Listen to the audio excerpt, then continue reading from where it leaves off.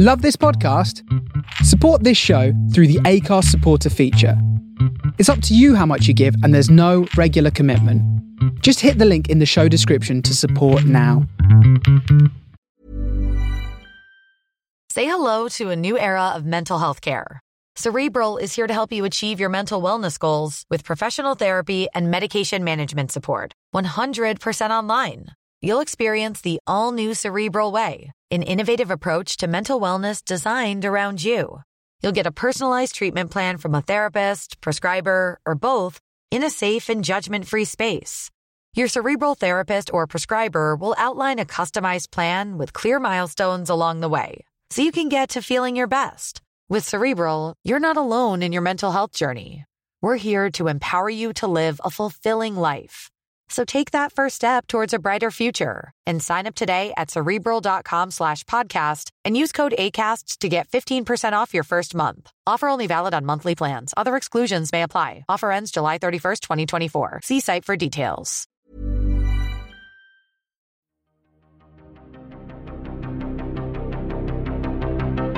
This is Writers on Film, the only podcast dedicated to books on cinema.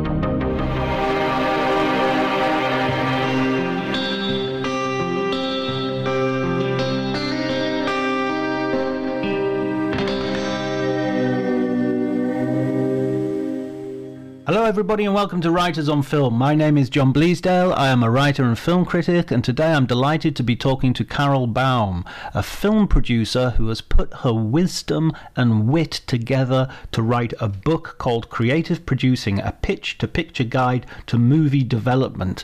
The book is a kind of combination of memoir and how-to guide and reaps from many years of experience and knowledge at the top of the industry, making such films as David Cronenberg's Dead Ringers, Steve Martin's Father of the Bride, and Jackknife with Robert De Niro, along with many, many more. She has lots of credits to her name. If you enjoy the episode, please remember to leave a review or to tweet to spread our name and the link far and wide on social media. But before you do any of that, please enjoy the conversation.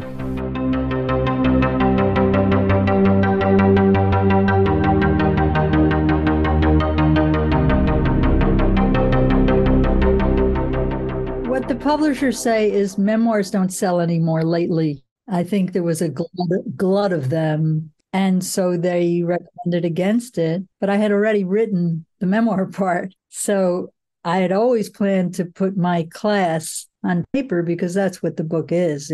This is what I've been teaching for 12 years. And so it was relatively simple to just take my syllabus and put it down the way I put it down and then kind of fold in the memoir. So that's it. So that's the story of the book. I like how it turned out. There's sort of a sense of it coming full circle as well, in the sense that your career began in publishing. That's true. And I talk about that a lot to anybody who wants to know how I got started, especially the students. You know, they all want to know, what's your entry level? How do we get into the business? What did you have to do? What dues did you have to pay? And working in publishing when I did it was a very popular thing to do for college girls in New York City. There were a lot of publishing houses. It was a common entry-level job. It is not now. I don't think people enter publishing in order to get to the movies. I don't think anybody thinks that way. So everybody's a little surprised that I talk about that background. But for me, it was key. It was crucial to my taste, my judgment, how I learned to read manuscripts and then scripts. It all started at Bantam Books. So also I got the confidence in my taste to know that I knew something that was publishable, which, you're not born with that. You do have to figure out how to do that. So that's the publishing thing. But it doesn't help now getting a book published because the rules are all different. I guess that's one of the problems with sort of you learn how to live a life, and then all of a sudden the environment has changed and those lessons are not quite as relevant as they used to be. Well, the way I have approached the business and producing hasn't changed for me personally. I do it the way I do it. which is I'm a writer-oriented producer. So that doesn't change. You find a writer and you talk about ideas with that writer you like. So how has that changed? How you sell it now is different. But in terms of the development process, which is what the book is, how do you develop? How do you find a writer in the first place? Then what happens when you like somebody? But other people aren't doing it that way. Everything is so marketing driven that people start sometimes from the marketing angle and work backwards. That's not the way I've ever done it. I remember reading once, I think it was a book on film noir, and somebody said a plot twist is the cheapest form of special effect you can have. And I thought of that when I was reading your book, because I was thinking with this idea of centering things on writers, in a sense, that's kind of the cheapest part of movie making, is getting a good writer with a great idea, and yet it's so difficult to do. Well, it may be the cheapest part, but it is the most crucial part, and people forget that. People forget how important the writer is, how important the voice is, the originality, the guts that it takes to write something that hasn't been done a million times. All of those things go into it, and there's no writer out there who doesn't think that his or her work is the most original thing around. But on the other hand, many of them will say, what's the formula? What do I do to, get into the formula so I can sell it? And I find that always a very depressing question, to tell you the truth. But I get it a lot. But you mentioned something I think it's quite late on in the book, where you sort of say most writers don't think in terms of, 3-act structure, and they have to do this on this page and that on that page. And yet there are so many books out there which seem to be, almost like recipe books for how to write a screenplay, something I personally have always been very dubious about. I think because I'm married to a writer who always had disdain for that kind of thinking, I may be brainwashed in that regard, because he just would not tolerate that kind of talk. And he had a agent once who said, because Tom is a screenwriter, but also a novelist, and an agent who wrote a how-to book about how to get your book published. And he urged Tom to read his book about how to do it. And Tom was offended by that. That's not how you talk to a real writer. The real people, the talented people, the people who believe themselves, they don't want to talk that way. They don't need that. But, that's a handful. The rest of the world, writers there are plenty of them who want to know the way in, and they'll keep doing that, which is fine. And I'm happy that people are getting hired and getting their books published and their scripts published. It's just not something that I respond to. So your transition from working in publishing to the movie industry took a step. Perhaps you'd like to tell our listeners about that transition. Well, I had many jobs over the years, and I was always a person who liked working in a company. I did not want to go out on my own and hang up my shingle as a producer. I didn't even know what that meant. So the jobs in New York, there was one after another, and they all ended up being similar. I worked for different companies, but they all wanted the same thing. They wanted me, who had access, to find a manuscript that could be made into a movie. And I worked for many of these people in New York. There are not so many there anymore. But when I was doing it, I guess my biggest score was The Shining, when I worked for a company called the Producer Circle. And the Producer Circle is a tiny little company. They came from the theater. They were not movie people, though they had produced, I think, 1 or 2 movies, but that's not what they were known as. They were known as theater people.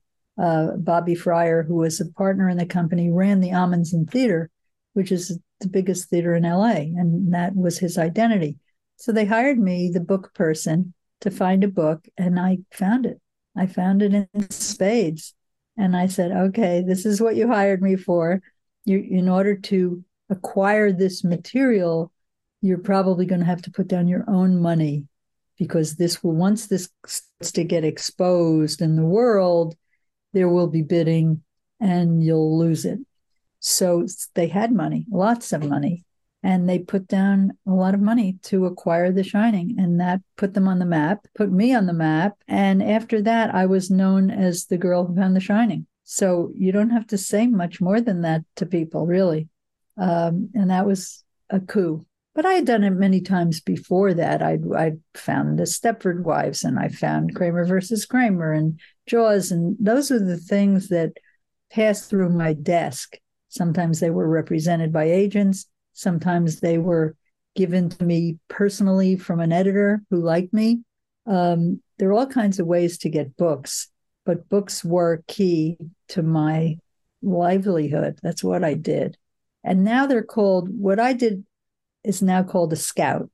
They're book scouts now hired to do just that. They work out of their houses. They don't go to offices, but they comb the world of publishing to find out what's the next hot book.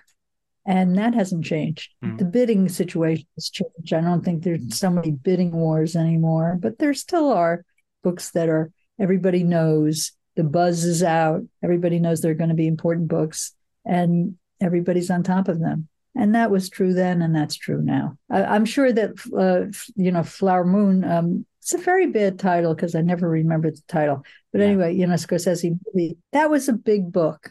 David Grand's book, I think everybody knew it was going to be a bestseller, but a difficult book to translate. Not everybody's going to bite that off. But I don't know if there was a bidding war, but I expect there was. I expect that a book that rich and deep and terrific is going to get a lot of people jumping up and down about it. And, and you can't compete with Scorsese, and you don't. Absolutely. And what form would these books be coming? Would you be seeing them pre-publication? Would you be seeing them sort of in manuscript as a way of sort of preempting competitors? If I didn't see them in manuscript, I wasn't doing my job. Right. By the time the book was in galleys, forget it. By the time it was published, it's too late. It's like everybody has seen it. I mean, you can still do it, of course. Not everything gets bought in manuscript. But in those days, manuscript was key, and it was a year or two before publication.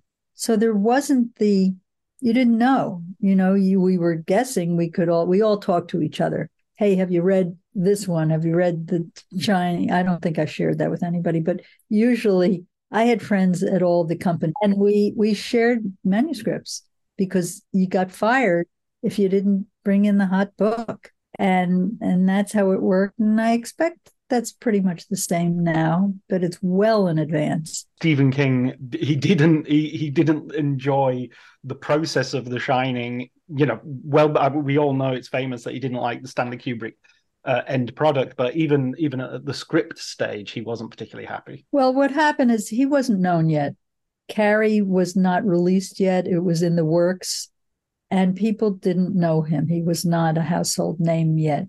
However, he knew, he had the confidence. He knew that he was going to be a big deal. He just knew it. Sometimes that happens. And he radiated that kind of confidence. And in his deal was that he could write the first draft screenplay. And oftentimes companies don't like that because the writers who adapt their own books sometimes want to keep too much. They're not really translating the book into a movie, and that stands to reason. And that's what happened. Stephen King wrote a very, very long script. It's a big book, and he kept everything in there. And I had to give notes because that's my job. Not only do I find the material, I have to give notes to whomever to make it better. And he took offense. He did not like notes. It was an unusual situation because I was the only one in that company who did that job, who gave notes to a writer. And I think he was waiting for the rest of the people in the company to speak up, and that never happened. And I think he was insulted. And then when we sold it to Kubrick and to Warner Brothers, he said these words, well, he's Stanley Kubrick, but I'm Stephen King. And so he knew his voice had to be heard. And then he did it. He did his own version of it, and he was very vocal about not liking the movie.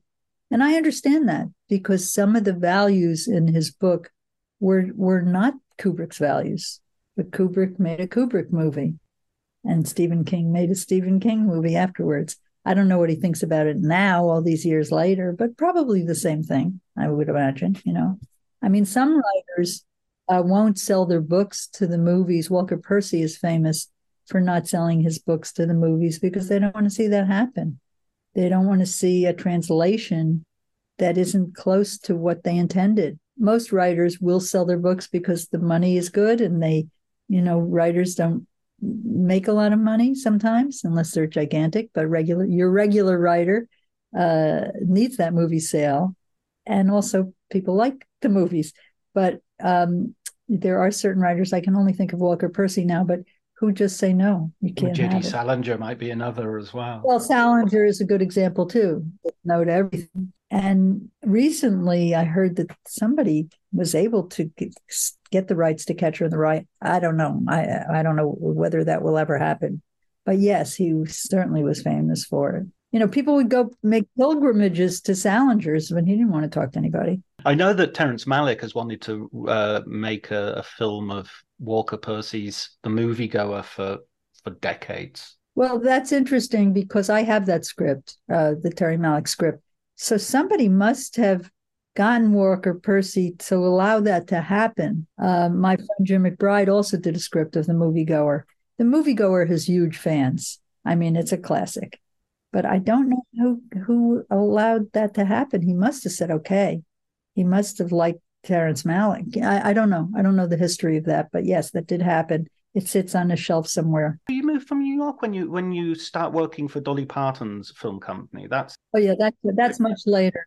I came out to California because my husband, who's the writer, had a movie going. And his agent, he had a big-time agent who said, you should come out to California. I'll get Carol a job. And he was such a big deal agent. I took him at his word. And it was time for us to move because things were bubbling in California for Tom. And I had made many trips out there for different companies for different reasons. And so I was familiar with the terrain. And I thought, why not? Why not try it? And then Harry Ufflin, true to his word, set me up with a lot of people for jobs. None of them were a good fit. But I came out with the same company that Shining, the Producer Circle. So that was my connection. I had a job already, which was great. They allowed me to they had a California office, they had a New York office, and I transitioned. And the Dolly job came much later. I think I had with jobs before that happened, because I always had a job. And the jobs, sometimes they don't last more than a couple of years. They can last or not. It's sometimes out of your control. And I worked for studios, which was a lot of fun. I worked for Lorimar. That was all pre-Dolly. And I worked for Fox. And then Sandollar came calling because Sandollar, Dolly Parton's company, is Sandy Gallen and Dolly Parton, hence Sandollar. And they were starting a new company. Dolly is a very sharp businesswoman. And Sandy is he's no longer with us, very big time manager of music people. Neil Diamond, Michael Jackson, the Pointer Sisters, Mac Davis, big people who toured all the time. And Sandy was very, very successful. And he and Dolly were best friends. And they decided to start a movie company with the backing of CAA, which was crucial. Because if you have an agency like CAA saying, we're going to help you, that's very good. And so there was a job opening and somebody said, go up for the job. And I said, it didn't seem right. I didn't know Sandy, and Dolly is not a Jewish girl from New Jersey. It felt odd. But I went in there and it became clear pretty quickly that this was going to be a very good company to work for. And so it was. I stayed there 10 years. And at this stage, you make the distinction in the book about, lots of people don't know what a producer is. And you define yourself as a creative producer who is putting together a package of a screenplay, a director, maybe the stars, and then sort of seeing that through into production. Maybe you could explain when you start doing that, because you've been picking up things like The Shining and putting that and putting those things together, but when do you sort of transition into this creative producer role? I think what I learned when I was at Fox as an executive and at Lorimar as an executive is that the job of the executive is to do everything. It hadn't been that when I worked for Producer Circle, I was just the book finder. But by the time I got to Lorimar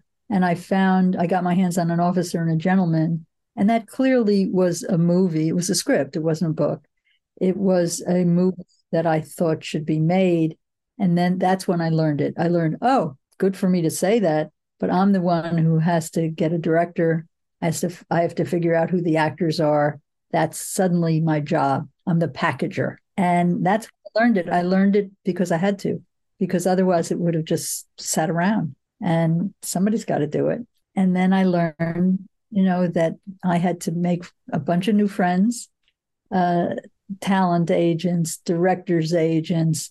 I always was the writer agent person, but now I expanded to other lines. And Officer and a Gentleman happened with Richard Gere and Deborah Winger, and it was a big hit. And it was just a script sitting around, so that had to be put together.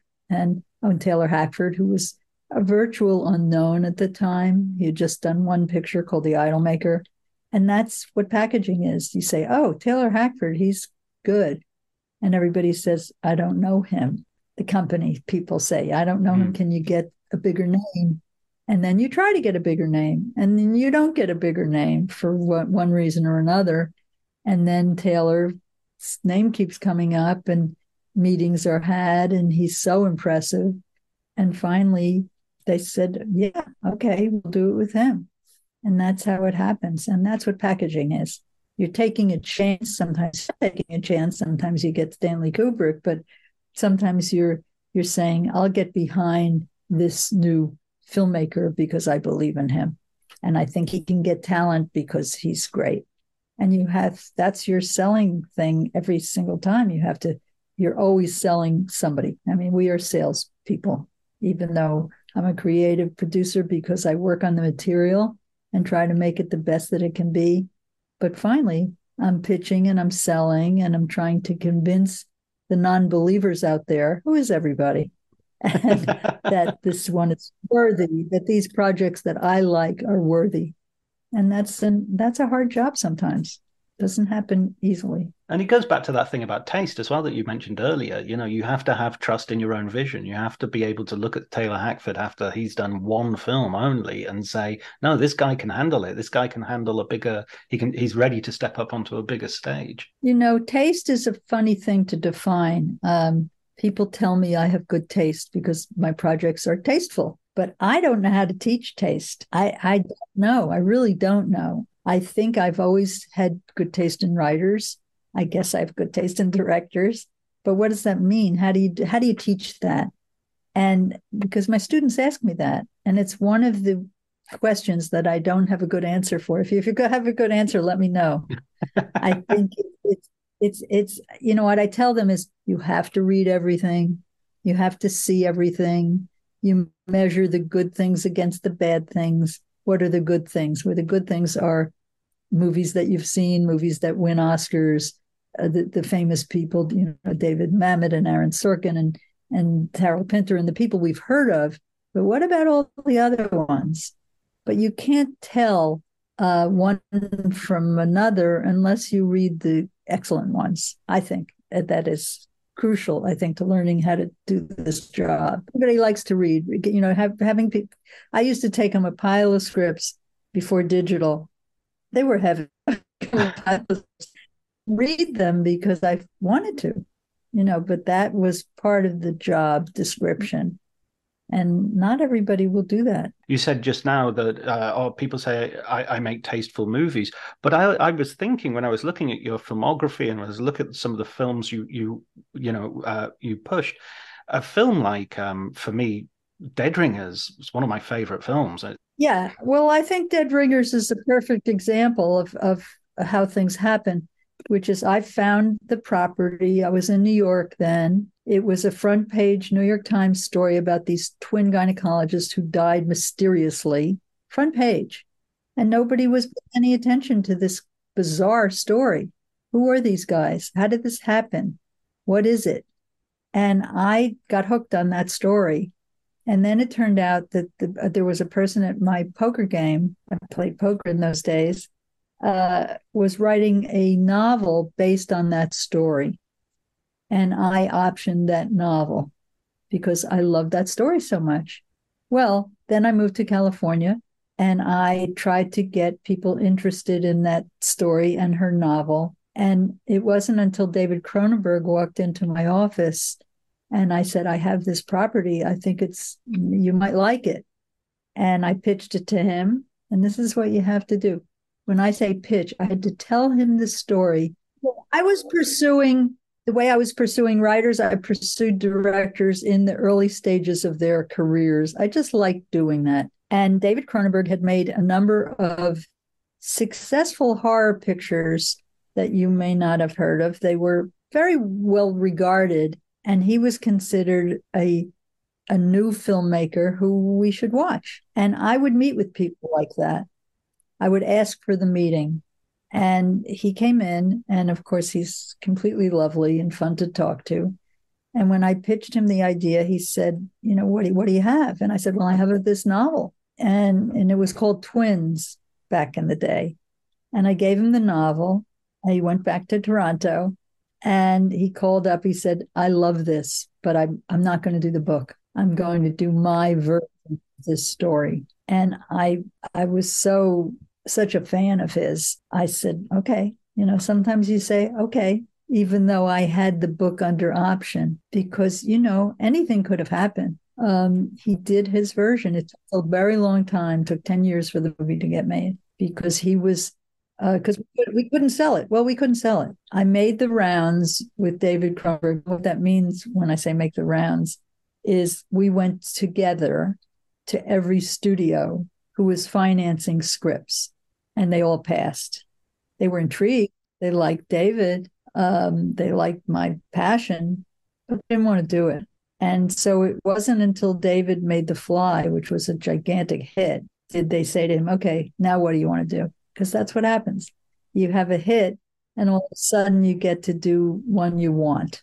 And he said, well, I like this project. So you never know if it's going to stick for that long because, projects come and projects go. But he never wavered in his enthusiasm for the project. And he made it. And it's, look at it, it's Dead Ringers. I mean, it was just, I'm so proud of it. And it's the film that when people say to me, tell us what it's like to be involved with something like that is not obvious to everybody. And it just was obvious to me. I thought it was a great story. And David turned it into a work of art. You never know that that's going to happen. You could have done the novelist version and it would have been a different movie. And that's always a risk you take. What version is the best version of the material that you like? And that's why you sit down with a lot of people and hear their takes. You hear what they like, you hear what they don't like, you look at their movies. The hiring of a director is a very time-consuming process and the most fun if you're a moviegoer like me. I mean, I see every movie. So, and my job was always to connect the material with the director. And the actors come later. Sometimes they come first, but usually they come later. And Jeremy Irons came later. It must be so interesting as well because all the directors are having their careers on different trajectories as well. So it depends, getting David Cronenberg in the 1980s or the 1970s or the 1990s is almost like getting a different David Cronenberg as well. Well, but David has never strayed from being David Cronenberg. That's what's so great about him. He stayed in Toronto. He did not get co-opted by Hollywood. He made pictures that no one else could make. Naked Lunch. I mean, he did very difficult projects. And many of them were literary in nature, like Naked Lunch. And he's that guy. He has not done a Marvel movie, and he won't. At least I don't think so. Famous last words. But he does what he wants to do. He's also a writer. He wrote Dead Ringers with a friend of his, Norman Snyder, but they wrote together because David was very clear about what he wanted to do. And I think that's true for all of his projects. I mean, that's what you want. You want to be involved with somebody who's that singular, if you can. It doesn't happen every day. It really doesn't.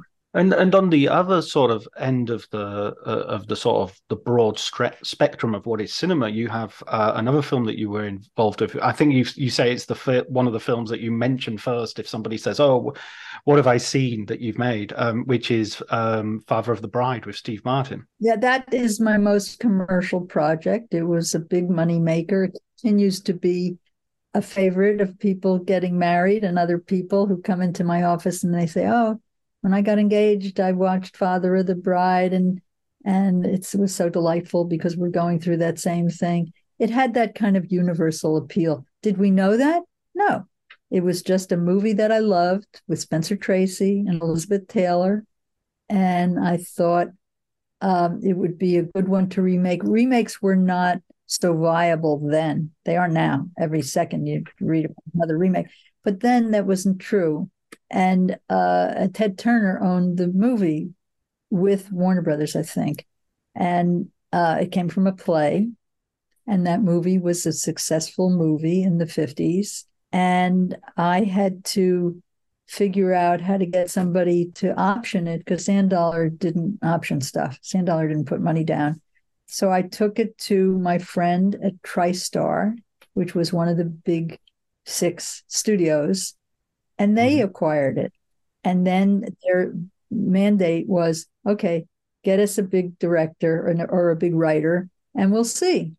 They weren't in love with it, but they thought it had potential. And that's all you want. You just want to get in the place that is potentially going to be the company that's going to spend money on the script. But what happened is we couldn't find a writer who they liked, and they lost the option. I think they had it for 2 years. And they weren't paying any attention to it. That may not be completely correct, but I from my point of view, is it wasn't moving along. It didn't have enough momentum. And Jeffrey Katzenberg, who was head of Disney, was watching it. He knew that story had potential for his company, Disney. And he, as soon as the rights lapsed at TriStar, he picked them up. And he said, "I'm making this movie." And that's the other conversation you want. You want the head of the studio to say to you, "I'm making this movie." And then the process starts. And you don't always agree on who is going to get hired, the writer, the director. It's a process. It takes a long time. Jeffrey had his ideas. We had our ideas. My partner, Howard Roseman, and I fought for many people along the way. And finally, we fought for Nancy Myers and Charles Shire because they seemed like the right people to do it. And, and then, of course, Steve Martin. What luck was that? He was great, but he was not the first person that we went to. We went to Jack Nicholson. Which would have been a great film as well. I think so, but I think, yes, Jack is Jack. He's the greatest. But I think, Jack is wonderful when he's a little on the edge, a little crazy. I don't think you want that Spencer Tracy character to be edgy like that. I think Steve Martin was beyond perfect. And he brought humor and warmth and accessibility. It really was one of those wonderful, lucky pieces of casting. He's fantastic. And then Marty Short on top of it, Diane Keaton. I mean, that just doesn't happen every day. That was a thrill. Yeah. Continues to be a thrill. I watch it, at least once a year just to remind myself about things. And Dead Ringers too. I love watching my movies. A lot of people don't like watching their projects. I'm not one of Say hello to a new era of mental health care. Cerebral is here to help you achieve your mental wellness goals with professional therapy and medication management support. 100% online. You'll experience the all-new Cerebral Way, an innovative approach to mental wellness designed around you. You'll get a personalized treatment plan from a therapist, prescriber, or both in a safe and judgment-free space. Your Cerebral therapist or prescriber will outline a customized plan with clear milestones along the way, so you can get to feeling your best. With Cerebral, you're not alone in your mental health journey. We're here to empower you to live a fulfilling life. So take that first step towards a brighter future and sign up today at Cerebral.com/podcast and use code ACAST to get 15% off your first month. Offer only valid on monthly plans. Other exclusions may apply. Offer ends July 31st, 2024. See site for details. I think, really? I got that made? How brilliant is that? In fact, we're screening The Good Girl, another movie I'm very proud of, on November 15th. Stephen Farber conducts these classes. It's called Real Talk, REEL, at the Laemmle Theater in California. And I know him, and I called him because I heard he was selling, he was doing movies that might sell the book. I'm trying to sell the book. And he said, oh, yeah, what do you want to show? And I said, The Good Girl. And so I got the director, Miguel Arteta, to agree to come. Unfortunately, Mike White, who wrote it, is in Thailand on doing White Lotus, which is too bad because Mike's a genius and it would be great to have him there. He's not available. So we're still trying to get one of the actors to come and be part of this thing. But it will happen. And that's very exciting. After all this time, I don't even want to count the years, but I haven't seen it for a long time, and that'll be very thrilling to see it on the big screen. That must be so rewarding to see a new audience see it for the first time. I mean, my kids watch Father and the Bride when they were growing up, and it was probably 7 or 8 years old when they were children. So it's great to see them having that longevity. Well, you never know what's going to last. Sometimes they do, sometimes they don't. But once they're made, they exist forever. They might not be showable on Turner Classic Movies, but somehow or other you can find them. And I've made some pretty obscure movies, but they're there. It's done, like we're publishing a book. It's in between covers and you can read it.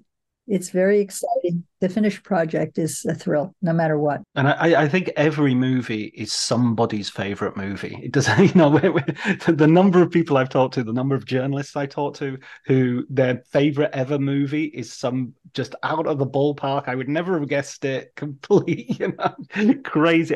It's great. I think, you'll always, a movie has a way of finding an audience, and even if it's a small audience. Well, I think it's true. And people do ask me what my favorite movie is because I've been having these interviews, but I don't pick anything temporary. I say the best years of our lives. I mean, I watch the classics all the time. That's what I choose to watch. The movies that I grew up on, that moved me, that got me excited about movies in the first place. Those are the ones that I watch. And they're all famous, all about Eve, the movie stars who were in them, Joan Crawford or Bette Davis or Paul Newman or Marlon Brando. These movies are fantastic, and I never get tired of them.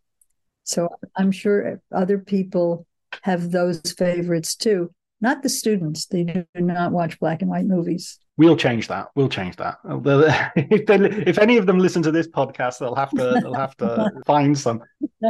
Well, it's surprising, but those movies move more slowly for people. They don't have action in them. They're not easy to sell to these kids. They're just not. They like The Godfather, but who doesn't? But I'm going back a little bit of ways. Movies, noir movies are black and white, famous for being black and white. And every once in a while, a director will make a black and white movie and everybody gets worried. What is he doing that for? But it's interesting. David Fincher's new movie is a noir, but it's in color. I haven't seen it, but I asked, I said, I wonder why he decided to make a noir, but not have it be in black and white. Well, maybe he wanted to sell some tickets, I think it's harder to sell black and white movies. I saw the film. It's The Killer. I saw it in Venice. Yes. Oh, how is it? Is it great? To tell you the truth, I found a couple of movies a little bit disappointing in Venice that I was hoping were great, and they weren't. It wasn't that they were bad in any shape or form, but Michael Mann's Ferrari I found good. and I wanted to love it. And similarly, David Fincher's The Killer, I thought this is going to be amazing, and it was good, And, interestingly, there were quite a few Hitmen movies at the festival, and Richard Linklater's film, which is called Hitman, actually sort of deconstructs the whole idea and made the other films look a little bit silly in retrospect. Well, you were lucky to go there. I can't wait to see these movies. All I hear about them, I read about them, but I haven't seen any of them. I think I'm going to see the French movie that won the Palme d'Or. I think it's showing at the Academy next week. Anatomy of a Fall. Yeah. People seem to think it's great. Yeah, that's superb. I can't wait. But I have to wait like anybody else, I mean, they're starting to show them now, but I haven't seen screenings of the Fincher movie announced yet. I think there's Alexander Payne's movie screening soon. Anyway, they'll all be here, and we're all excited to see them. We've been waiting for these quality movies for a long time now. It's always like that after the summer. Then you get the fall and you get Oscar contenders, and, you get excited. Yeah, it becomes a really rich season, hopefully.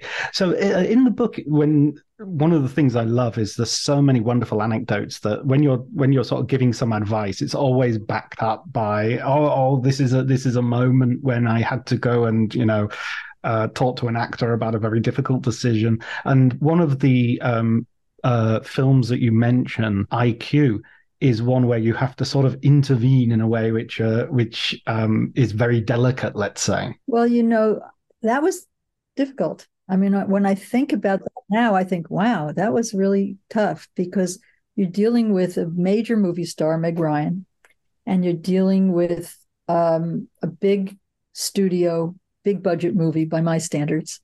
At Penn, Sherry Lansing's the head.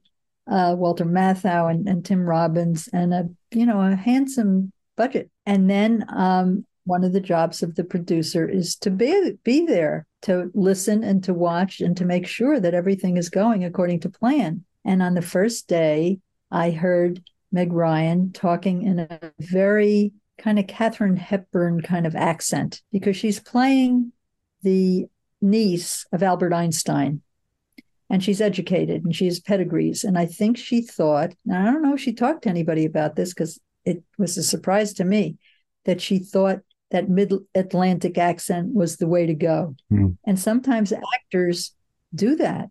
And it's our job, the directors, the producers, the studio, everybody, to say, that's not good. It's not working. And that can be a very, very, very delicate situation. Nobody heard it the way I heard it. And I talked to my partner, Scott Rudin, and the director, and they were busy doing what they were doing, and it didn't bother them.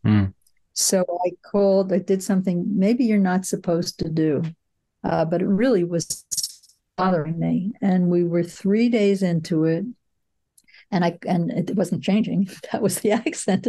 And I called the head of the studio, Sherry Lansing, and I said, would you please pay attention to this? I'm not sure that this is going well. And she said, are you kidding? We're not paying Meg Ryan whatever that we were paying her to talk like Katharine Hepburn. It's not going to be. She made the call. And sometimes that happens, not a lot. Usually the studio defers to the director or whomever, but Sherry was very much behind this project. She loved this project.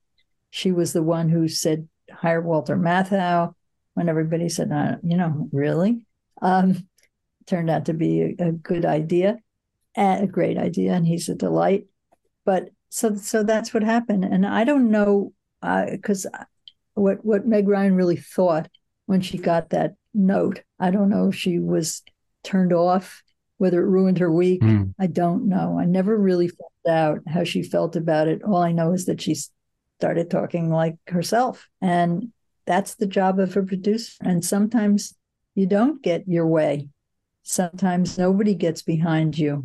I had another movie called Shining Through, big budget movie. Fox was behind it. And the cut was so long. And we tried to get the studio to kind of bear down on the director to tighten it. And it didn't happen. Sometimes they don't think it's worth it. And sometimes they do. And so the producer's job, it's a hard job because you have to watch and have the taste and the guts to get it done. And sometimes you don't get it done. Sometimes the studio wins and sometimes you win. And it's to say win isn't fair. It's not a war, but sometimes it feels that way. You've got to assert yourself, but you want to do it in a gentle way. And it's an interesting job, a challenging job. I can hear the diplomacy that you must be able to deploy on the set, even as you're telling me. I mean, one of the examples. I don't know if I'm always a diplomat. I don't know if I'm the best diplomat. I have learned over the years because I am outspoken and I have very strong opinions. But you learn how to be a diplomat. Yes, that's one of the things you have to learn, or you won't be able to do it very long. But I do have strong opinions. There are producers who don't have strong opinions, who just kind of defer. I don't understand that, but there are all kinds of us, all kinds of different ways to get it. Well, one of the battles you refer to that you didn't win necessarily was Robert De Niro in Jackknife having turning up with a beard and wanting to play the character with the beard, and his agent sort of saying, don't say anything about the beard to Bobby. Bobby won't you're just not going to win. Looking back on that, I feel silly. I think, so he wanted a beard. Why were we complaining? It's De Niro. We're so delighted to get him in this movie. He's the best actor alive, you could argue, or certainly up there. I was thrilled to pieces. But the other argument, and I guess I succumbed to it, is okay, he's going to have a beard. We're not going to even recognize him. That's where, is there a compromise? He wants the beard. He saw the character very clearly, long, greasy hair. He's suffering from PTSD. He's a little crazy. And that's how he saw it. And I don't know even why we bothered, but we did, because we felt we have De Niro and we want to put him on the poster so that you could see his face, his fabulous De Niro face. And it didn't happen, and as I say, looking back on it, that was a battle I shouldn't have fought. But the agency who helped me finance the movie really got on my case. And I guess I agreed. But now I've seen the movie and I think, what were we talking about? Sometimes you think that, what were we talking about? Come on, it's De Niro. And he was great. Oh, and he's great. He's always great. I can't wait to see the Scorsese picture because I hear he's great. And he is. He's just one of the great actors of all time. Yeah. It's great to see him back with Scorsese as well. The Irishman, and I've got the same problem with the title as you have. The Killers of the Flower Moon, the Flower Moon killing flowers, moon kill flower moon. It's a bit of a word salad, that title. So the other thing I wanted to ask you about in terms of like diplomacy as well.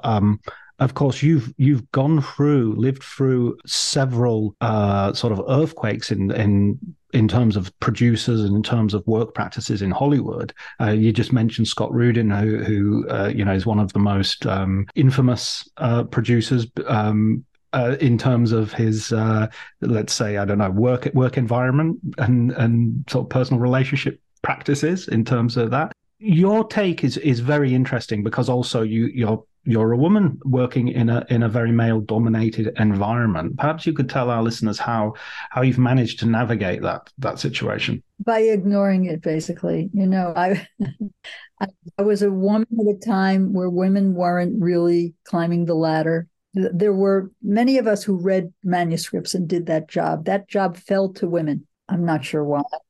The job of writing notes falls to women. We have the attention span to do it. And so I did it.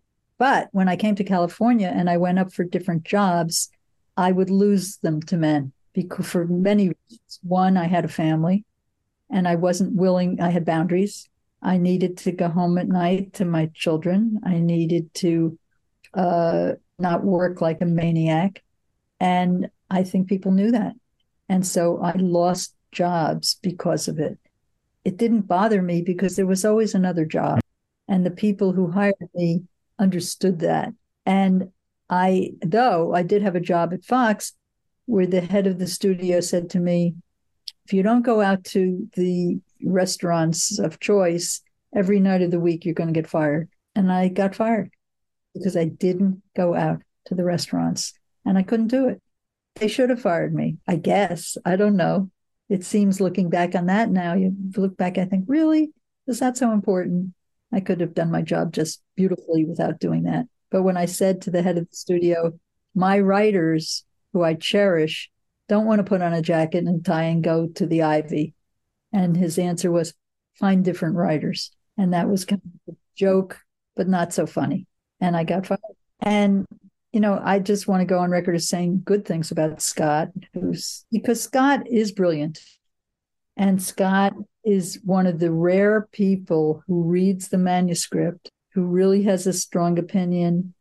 Certain movies would not get made without Scott. And he got taste. Scott has very good taste. He knew what to champion, and people listened because he had such a good track record. But there is the other side, and unfortunately, that happened to him. But he fired me at Fox, so I produced IQ with him, so I know both sides of Scott. But the brilliant side to me will always be the side I remember, because he is brilliant, and we need that. We need those readers. We need the people who are passionate and stick to their guns and fight the good fight. And there's an element of abrasiveness that can be tolerated, and then it steps over a line into abuse, I guess. Having Malcolm McDowell saying, "Oh, you look like the woman who's come to serve the tea to you," and that kind of stuff must be. Sometimes you must want to say, "Okay," and then pour the tea in his lap. You know what? I was flattered, to tell you the truth. Here I am sitting at a fancy restaurant in Santa Barbara. We were trying to get him for a play, and that was his take on me. I was wearing a hat. It was summer. And I thought what he was saying, my translation was, "Oh, you're elegant." Not that you're a server, but the way you're dressed. You don't look like a producer to me. You look like an elegant lady. He maybe used the wrong words, but that was my translation. He was very respectful, and I got a kick out of it. And yeah, people evaluate you for all kinds of reasons. How you dress is one of them. And I guess I don't dress like a thug. And the other transformation that's happened to the industry, we've had that, we've had Me Too as well, and we've also had, just the explosion of streamers and Netflix and Amazon. What has that changed as far as you can tell? Well, for my money, they don't operate the way I operate, which is they want a package. They want us. Such a chicken and the egg thing. If we have a script, and talk to any producer and they will agree with this. If we have a script and you take it to any of these places, they say, who's in it? Who's directing it? What's your package? Well, you can't get the package without the company behind you. So I can't go to these places with an original piece of material. And that's terrible. So, and they don't cultivate writers the way I did growing up. That was key to me. Cultivate talent. Maybe they do it and I don't know about it, which is possible, but I don't think so, because everybody seems to complain about it. And so some of these movies that are getting made, a lot of them are good, but some of them you say, why did that happen? But then producers always say, how did that get made? Why did they make my movie? They made that movie. But, it just feels, people will say, but there's so many buyers out there. There's so many people doing it, but it doesn't feel that way to me. It feels like easier to get things done when the people at the studios, the executives, were friends, when you could say to somebody, "Oh my God, I read the best script this weekend. Would you read it?" I don't see that gets done that way. That language, that conversation isn't held in the same way, in my experience. I can never quite feel that Netflix movie, specifically Netflix, really, it feels like going back to the 70s and 80s and TV movies. It feels like that same, there have been some very good ones, but they're all films I've seen outside of the TV. So I've seen The Irishman on the big screen. I've seen Roma on the big screen, they don't feel like Netflix movies, but every other Netflix movie feels like a Netflix movie. Well, it's hard to define it, you know. I don't. I think what's the loss is for people like me is the relationships with the buyers. You know, how do you make them when they don't seem to want it? You know, it was always about making buddies with the person at the studio, with Sherry Lansing saying, "Hey, guys should hire Walter Matthau." That's a conversation you want. You want it to be about the creative part, the taste part, the part that, well, we think this is going to make money. Sherry believed that this was a big money maker. It turned out it wasn't, but she believed in the project, believed in it. And I don't hear that too much. I'm sure it exists, but if Marty Scorsese wants to do it, we believe in it. If Ridley Scott wants to do it, we believe in it. You know, the people who count get believed in. I find that upsetting. Where's the new talent out there that's being discovered by these people? Yeah, that was going to be my next question, actually, of sort of the younger generations coming up. Is there anyone who you look at and you think, okay, they're going to be, you know, Tommy Lee Jones at the end of No Country for Old Men? They're going to be taking the fire forward into the future. Well, you know, I watched, I think it was Netflix, I'm not sure, The Burial with Tommy Lee Jones. And it was such a thrill to see him again. He hasn't been in anything I've seen in a long time. And that's what I kept thinking. Tommy Lee Jones, he's an old guy now, but what a fabulous actor. And he brought so much to this part. And Jamie Foxx, fabulous. You know, two of our great actors. They hired them. They knew to do that. And it was, you know, I ask everybody, who is the new Ryan Gosling? Who is the new Tommy Lee Jones? People are hard pressed to tell me. And I think, well, I go see every Marvel movie, so they may be hiding in those movies, but where are they? How are they going to get discovered? Many of those actors kicked around for a long time. Look at Clooney's career, you know, did a lot of television before he became George Clooney. You know, so people do have to pay a lot of dues, which is fine, but where are they? I haven't had to cast a movie with young movie stars in a long time. And it might be an interesting thing to do. When we were casting Noah Baumbach's first movie, Kicking and Screaming, we only had money to pay newcomers. And so we had to look at everybody. That was thrilling to do that, you know, with a new director and new everything, no money and new talent. And the biggest name on that movie was, well, we had two. We had Parker Posey, who was the indie queen, and Eric Stoltz, who had been fired off of Back to the Future. But those weren't names, really, by today's standards. And then all these other people lined up to be in that movie. That's exciting to me. I want the opportunity to do that and find out who these people are. They're out there, waiting to be tapped. Yeah, there used to be those. I remember Francis Ford Coppola making The Outsiders, and you know there was like 5 or 6 young actors who, you know, Tom Cruise was in that, and a whole bunch of others who, you know, then made careers for themselves. Matt Dillon, I think, is in that. One last question, Carol. You've been really generous with your time. I really appreciate it. I always ask for for my guests to recommend a film book, and so I'd love to have your recommendation for our listeners. I think that Tarantino's book is a must read. Even if you're not a fan of his movies, you will be a fan of this book. This book, his excitement about movies is so infectious that both my husband and I read it in the same week, and we are a little scholarly. That's our nature. We watched every single movie that he talked about in the book because he makes you love the movies. And his writing is great. He's a great writer. We know that about him. But his joy about this, talking about movies, is like, it's like Scorsese, you know, they light up when they talk about movies. And that's why I recommend that book. It's really fun to read. It's a page turner. And, you know, Scott Feinberg has just put out his 100 best movie books. Do you know about this? The AFI. I voted in it. Oh, you voted? Yeah.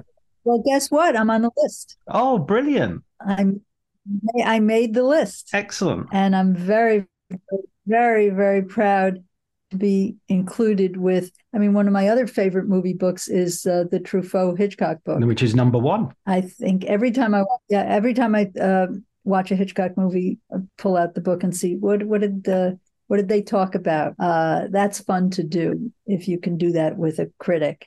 Of course, any of the Pauline Kael reviews, but I tend not to do that. But we always go to Manny Farber, go to my friend Peter Rayner, the people who really are excited about movies and in the right way. Absolutely. I think that's so I always have this idea that certain things go well together, like chocolate and coffee, and reading and watching movies. I read books about films. It makes me want to watch more films. When I watch more films, it makes me want to read more about them and novels which they're based on and everything. So it's a beautiful, virtuous circle. Yeah. I mean, I try to not know too much about the movie if possible, because it's a thrill when you see something that's pure. We went to see this movie, I don't even remember the name of it, with Bill Pullman's son, tiny movie. We didn't know anything, and I'm blowing it because I don't remember the name of the movie, but it was such a good independent movie, and I thought, oh, they live, how it's exciting. They exist. Yes. And so that's what we want. We want the freshness. We want to be surprised. We want to see, oh, that's a new talent. Everybody's looking for the new talent.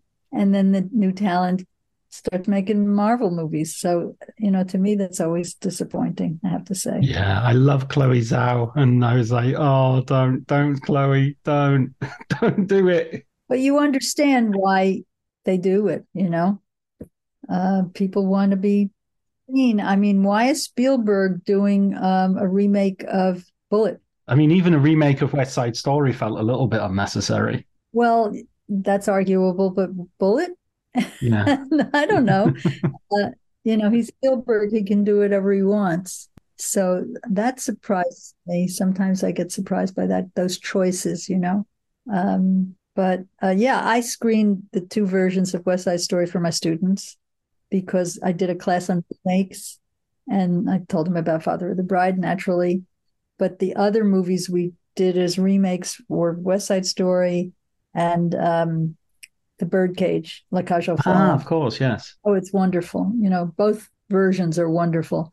And I just wanted them to see that there's a source of material to go to in addition to books and ideas and originals.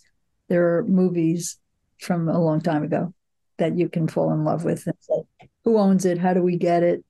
Birdcage is Mike Nichols and Robin Williams, and it's a fabulous movie. But it started in France. It was a French movie, also a hit in France. And then, of course, A Star is Born has been remade many times. How many times? 4 times. Or 4 or 5, I think, even. But 4 or 5, many times. So, that's my class. That's what I talk about in class. Let's see how to do that. And then they're required to come up with one that they would remake. Oh, that's a good one. Because they don't know, because they don't know movies that are old, they pick things that are a little too current. So I say, oh, no, that's too recent. You can't do that. You have to go back in time a little bit. Well, what film would you remake? Well, I'd remake The Fountainhead. Right. Which, do you know The Fountainhead? The Ayn Rand adaptation. That's the problem. Because people have a lot of prejudices against her. But also, I think what makes it maybe unmakeable, I know that people have tried, good people have tried, and it hasn't happened. Because he's blowing up a building of his own work, it's too terrorist. In the original movie, he blows up the building as an act of integrity. How dare you mess with my work? And you buy it and you support him. Now, if somebody did that, they would seem crazy and dangerous. So that's tricky, but somebody could solve that, because that love story is one of the great love stories of all time, in my view. I love that movie. I could see it again and again and again. And the other movie I would remake is The Bad and the Beautiful. Oh, Kirk Douglas. Which I understand Scorsese. Oh, it's fantastic. It's a Hollywood story. And Hollywood has a prejudice against doing Hollywood stories, but that's one of the great movies. And I think Scorsese flirted with it, and maybe that'll happen one day, but it is a Hollywood story, and it's magnificent. And sometimes I think, don't mess with the greats. They're too great. Don't mess with Psycho. Don't mess with The Apartment. Don't mess with All About Eve. There's certain things that are so exquisite, you don't want to touch them. Yeah. On the other hand, somebody's going to. And Sabrina got remade by Sidney Pollack, and it wasn't good. And Sabrina is one of the great movies with Audrey Hepburn. So it does happen. Even great people with the best of intentions sometimes cast it incorrectly or whatever. Don't have the Billy Wilder touch. It's really hard to do.